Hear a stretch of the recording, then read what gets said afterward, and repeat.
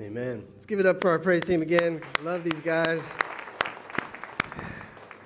Thank you. Grace, mercy, and peace to you from God our Father and from our Lord and Savior Jesus Christ. Amen. Once again, I'm going to say it. Each week I've been saying it. Happy Easter, my friends, because we are still in the season of Easter. We're walking and we're living in the reality and the power of the resurrection of Jesus Christ. And we continue in this season of Easter to focus on the momentum that started when Jesus rose from the grave, and that momentum still continues to gain ground. That's our sermon series, Momentum. And I've been unpacking this definition each week, or reminding of you. One definition of momentum is strength or force gained by motion or by a series of events.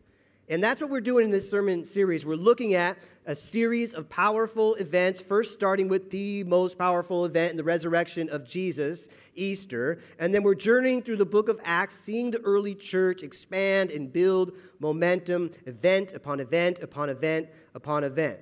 Right? The church started small with 12, and the church is now 2.3 billion Christians in the world. That's momentum, right? And part of the huge momentum growth that we get to see is another text in Acts chapter 8. And I love this text so much. It's one of my favorite texts in the whole Bible. And when you study it, it's just so awesome, and it's humbling to see how God works. But first, before we get into that, I received some emails recently that got me thinking about our text for today. One of my kids had a birthday party a few weeks ago, and so we got some really cool balloons from Party City. Anyone ever done that before? I mean, this was this giant unicorn thing. I didn't even know they make these things like this, and it was awesome, right? But now that we got the balloons, and, we're on the thing and on the list, I found that I'm pretty important. I'm part of an exclusive club. You see the app there? It says right there, the email, it says, for exclusive savings, okay? I'm part of the Cool Kids Club, exclusive savings just for me, this whole new group that I'm a part of, not like all the common people out there. I get to be part of this club, all right? I even got another email. I'm part of the IHG Rewards Club, which I don't even know what that is, but the emails are coming. My name is on it. I even have an account number, but I blocked it out because I don't want you stealing my deals here. But I apparently, as it says up there, I get exclusive low rates on last-minute deals, unlike the rest of the sinners out there, all right? And how about this? You might remember back in the day, the members-only jackets, right? There's a tribute to Goonies right there, Kelly. I got you, all right? I used to have those members-only jackets, right? But think about that. Members-only? Members-only to what, right? What is that? But there are actually things where there are groups where you have to be a member, right, to be part of this thing, right? These groups are carefully curated groups of individuals with similar interests, and it makes them feel more privileged and maybe better than other people. And it's this sense of privilege that makes them exclusive members to whatever, right? It's kind of enticing. And by sticking to stringent guidelines, these exclusive memberships ensure a level of quality and mystery with a sense of exclusivity, right? From members-only coffee bars to members-only social betterment groups to member-only boutique gyms, there are all sorts of exclusive groups for every interest out there in the world. And if you think about it, it's interesting what we as human beings do with this, right? Now, some of it's just marketing. Some of it's kind of innocent. Some of it's snobbery. Some of it's elitism. But it all sort of traces its way back to a broken humanity and our tendency to exclude others. And we do it for the sake of our own security, or to make ourselves better, or think we are better than other people. And it seeps even into religions. And this sort of self-centered exclusivity mentality even plagued the people of God in the Old Testament. They shut other people out. They were called to be a blessing to all nations and to all peoples, but the people of God instead often looked down on all other peoples, other nations, other countries, and they excluded them from the blessings of God. And so when Jesus comes on the scene, one of the biggest goals for him was to undo all of that exclusion. And we see that mission trickled down through his followers, and thank God it did, because none of us would be in the room here today if God didn't go about reversing that whole exclusivity thing. In fact, as we look at the Word of God today, I hope you will be filled with a sense of humility at how much God intentionally worked to go beyond the comfortable exclusivity of what had become Judaism at the time. He went far beyond that intentionally to include you and me in his kingdom, as his people, in his family, and part of his work and his mission in the world. So in Acts chapter 8, we're going to look at that today. If you brought your Bibles, open them up and check it out. It'll be on the screen too. We see the story of Philip and the Ethiopian. The story is almost unbelievable and unfathomable when you study it. It's a story full of hope, a story full of love. It's full of God's desire to include, not exclude. God's desire to bring people, including people, into his family, all people. So here's the context. In the beginning of chapter 8, Saul had approved of the killing of Stephen, who was one of the seven. Some call him the seven deacons. And it says in Acts chapter 8, verse 1, that on that day, when Stephen was martyred for the faith, a great persecution broke out against the church in Jerusalem. And all except the apostles were scattered throughout Judea and Samaria. Those who had been scattered preached the word wherever they went. Philip went down to a city in Samaria and proclaimed the Messiah there. When the crowds heard Philip and saw the signs he performed, they all paid close attention to what he said. And impure spirits came out of many, and many who were paralyzed were healed. There was great joy in that city. So from the start, we're seeing God use Philip, who was probably a Greek believer. He wasn't one of the 12 disciples. He was one of the seven, like some called them the deacons. He is preaching. This Greek believer is preaching to the Samaritans. Now, the Samaritans were kind of considered as half-breeds. These were the people the Jewish people hated. The Jewish people excluded them. The Jewish people thought that they were better than the Samaritans. And here Philip is bringing them God's love and bringing them into, including them in God's family. But it gets even better. God's inclusivity would be demonstrated in Philip's ministry even more beyond that.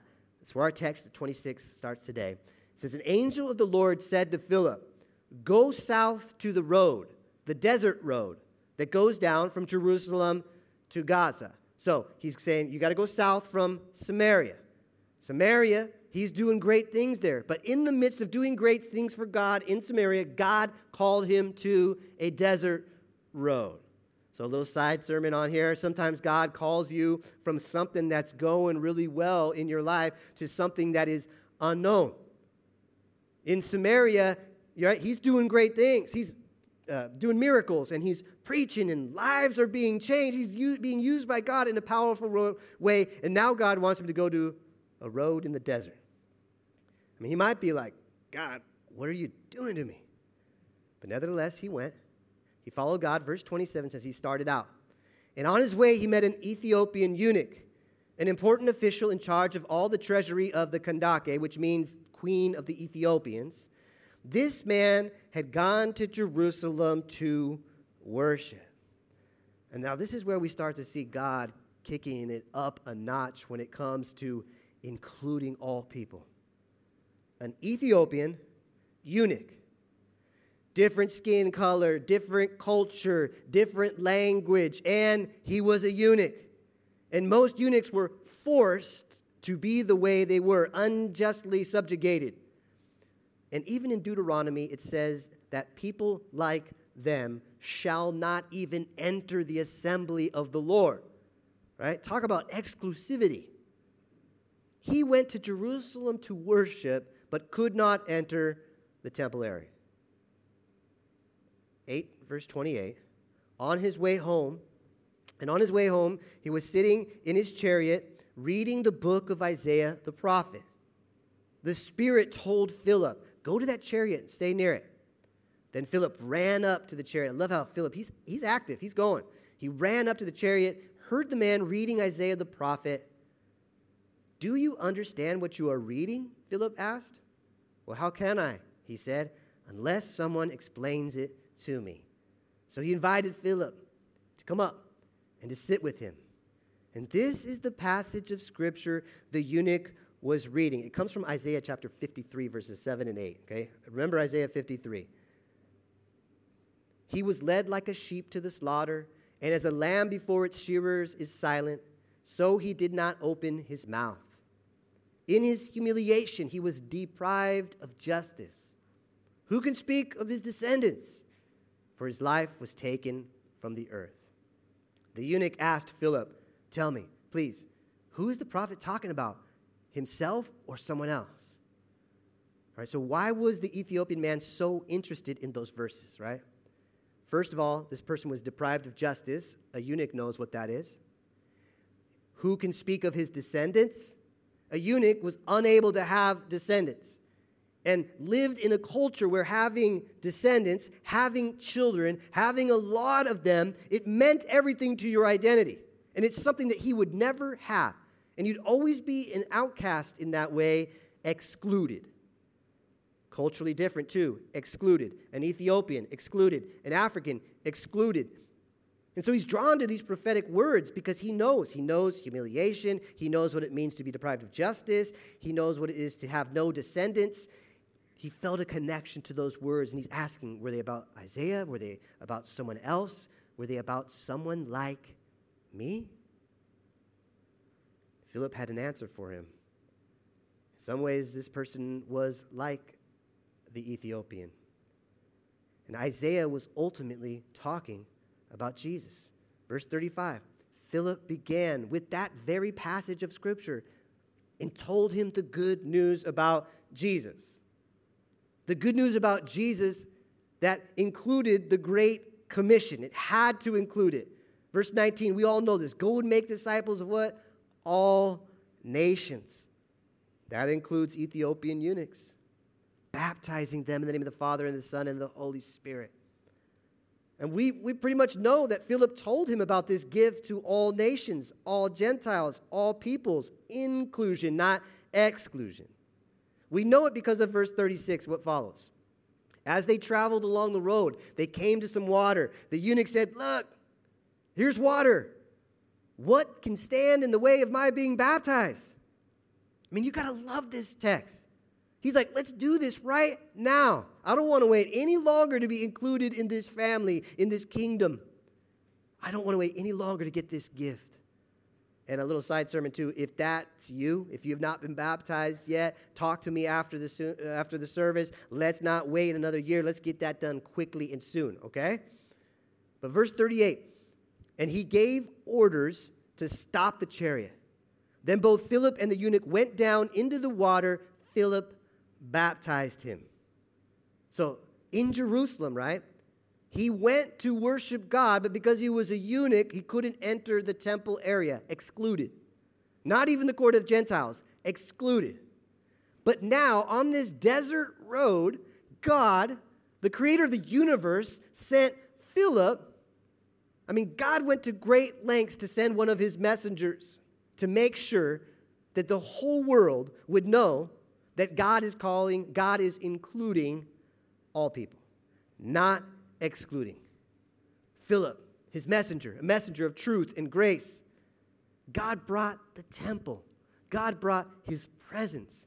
God brought his very name and power and authority to the Ethiopian man on a desert road through Philip. God was saying to the Ethiopian man, I want you to be in my family. All others are excluding you, but I'm including you, my son. You're my child. You're part of this family. You're part of this kingdom. I'm going to do great things through you.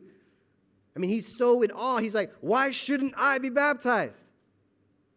Verse 39, when they came up out of the water, the Spirit of the Lord suddenly took Philip away. The eunuch did not see him again, but he went on his way rejoicing. Philip's gone, but the eunuch goes on his way rejoicing. He's no longer excluded. No longer excluded as an Ethiopian eunuch. He was included as a baptized child of God, a citizen in the kingdom of God. He went on his way rejoicing. And I'm sure that he also went on his way on that long journey back to his homeland. He probably was praying. He was probably thinking about everything that Philip told him about Jesus, replaying it over and over in his mind. He He was probably celebrating his baptism, rethinking about it, how it went, experiencing it, running it over and over in his mind. And he probably kept reading the Isaiah scroll, right? Now, who knows? Maybe Philip already fast-forwarded it for him and read through Isaiah 53 and to the end or whatever. But maybe he didn't. Maybe he, sitting in the chariot, going back to the homeland, started and kept reading, soaking in everything that happened. And if that was the case, I'm telling you, God sealed this deal even more. God would be saying to him, you're not just included in the kingdom, and you're not just a citizen of this kingdom and a member of this family, but I'm going to use you in a powerful way. I'm going to give you a legacy of your own, even though you're a eunuch. Right? So he's reading the scroll probably. Isaiah 53. Does anybody know what comes after Isaiah 53? 54. There we go. We've got some mathematicians over here. After 54 comes what? 55. And if you know what I'm talking about, after 55 comes what? 56, right? Chapter 56. 3 chapters later, this chapter is tailored just to him. Words that were written 700 years before he was born. Now, just imagine how this guy felt as he's reading these words after he's baptized and met God on that road. Isaiah 56 says, let no foreigner, that's an Ethiopian, okay? Let no foreigner who is bound to the Lord say, the Lord will surely exclude me from his people. Right? So he's saying, anybody who's not Jewish, anybody who's a foreigner out there, never say that the Lord will exclude you. And let no eunuch complain. Foreigner, Ethiopian, eunuch, right? Let no eunuch complain, I'm only a dry tree, I don't bear fruit. For this is what the Lord says, to the eunuchs who keep my Sabbath, who choose what pleases me, and hold fast to my covenant, to them I will give within my temple, right? He couldn't even go to the temple. Within my temple and its walls, a memorial and a name better than sons and daughters. I will give them an everlasting name that will endure forever. Talk about being included. I mean, the reality is just amazing. It's humbling. It's awesome to see the great, mysterious work of God, the great lengths that God went to include the Ethiopian eunuch. And thank God Philip listened, right? Thank God Philip listened and went and heeded the Spirit's call. We don't know if Philip ever knew how this faith that he brought to the eunuch played out. In fact, Philip and the Ethiopian ultimately did not know how much God used them. But we do. Tradition says that the eunuch became the father of Christianity for the entire continent of Africa. There are 685 million Christians in Africa, 53 million in Ethiopia. I'd say that's momentum, right? That's inclusive momentum. And talk about descendants, right? Talk about a memorial and a name that's better than sons and daughters. An everlasting name that will never be cut off. It's humbling. It's awesome to see the complexity and simplicity of God's word and work in the world, in our lives. But what does it have to do for us here, now, today, 2021? I think you can take from it today that God, first of all, he includes all people, all nations in his family, in his mission, and you need to stop and remind it that includes you. You're like the Ethiopian eunuch. He has included you and me, and he's gone to great lengths to include you in his family. The God of the universe cares for you. And he has designed ways to reach you that you can't even begin to believe and fathom, just like Philip and the Ethiopian eunuch. And then on the other side of it, like Philip, perhaps he is pushing us to go from Jerusalem to Samaria, to the desert roads with the Ethiopian eunuch, the foreigner who has been excluded. The God of the universe desires to use you and me to change others' lives in ways that maybe we've never dreamed of. Just like Philip, hearing the Spirit's call. Just like the Ethiopian. Perhaps we should ask the question like him. yeah, why shouldn't I? Why shouldn't we go? Amen?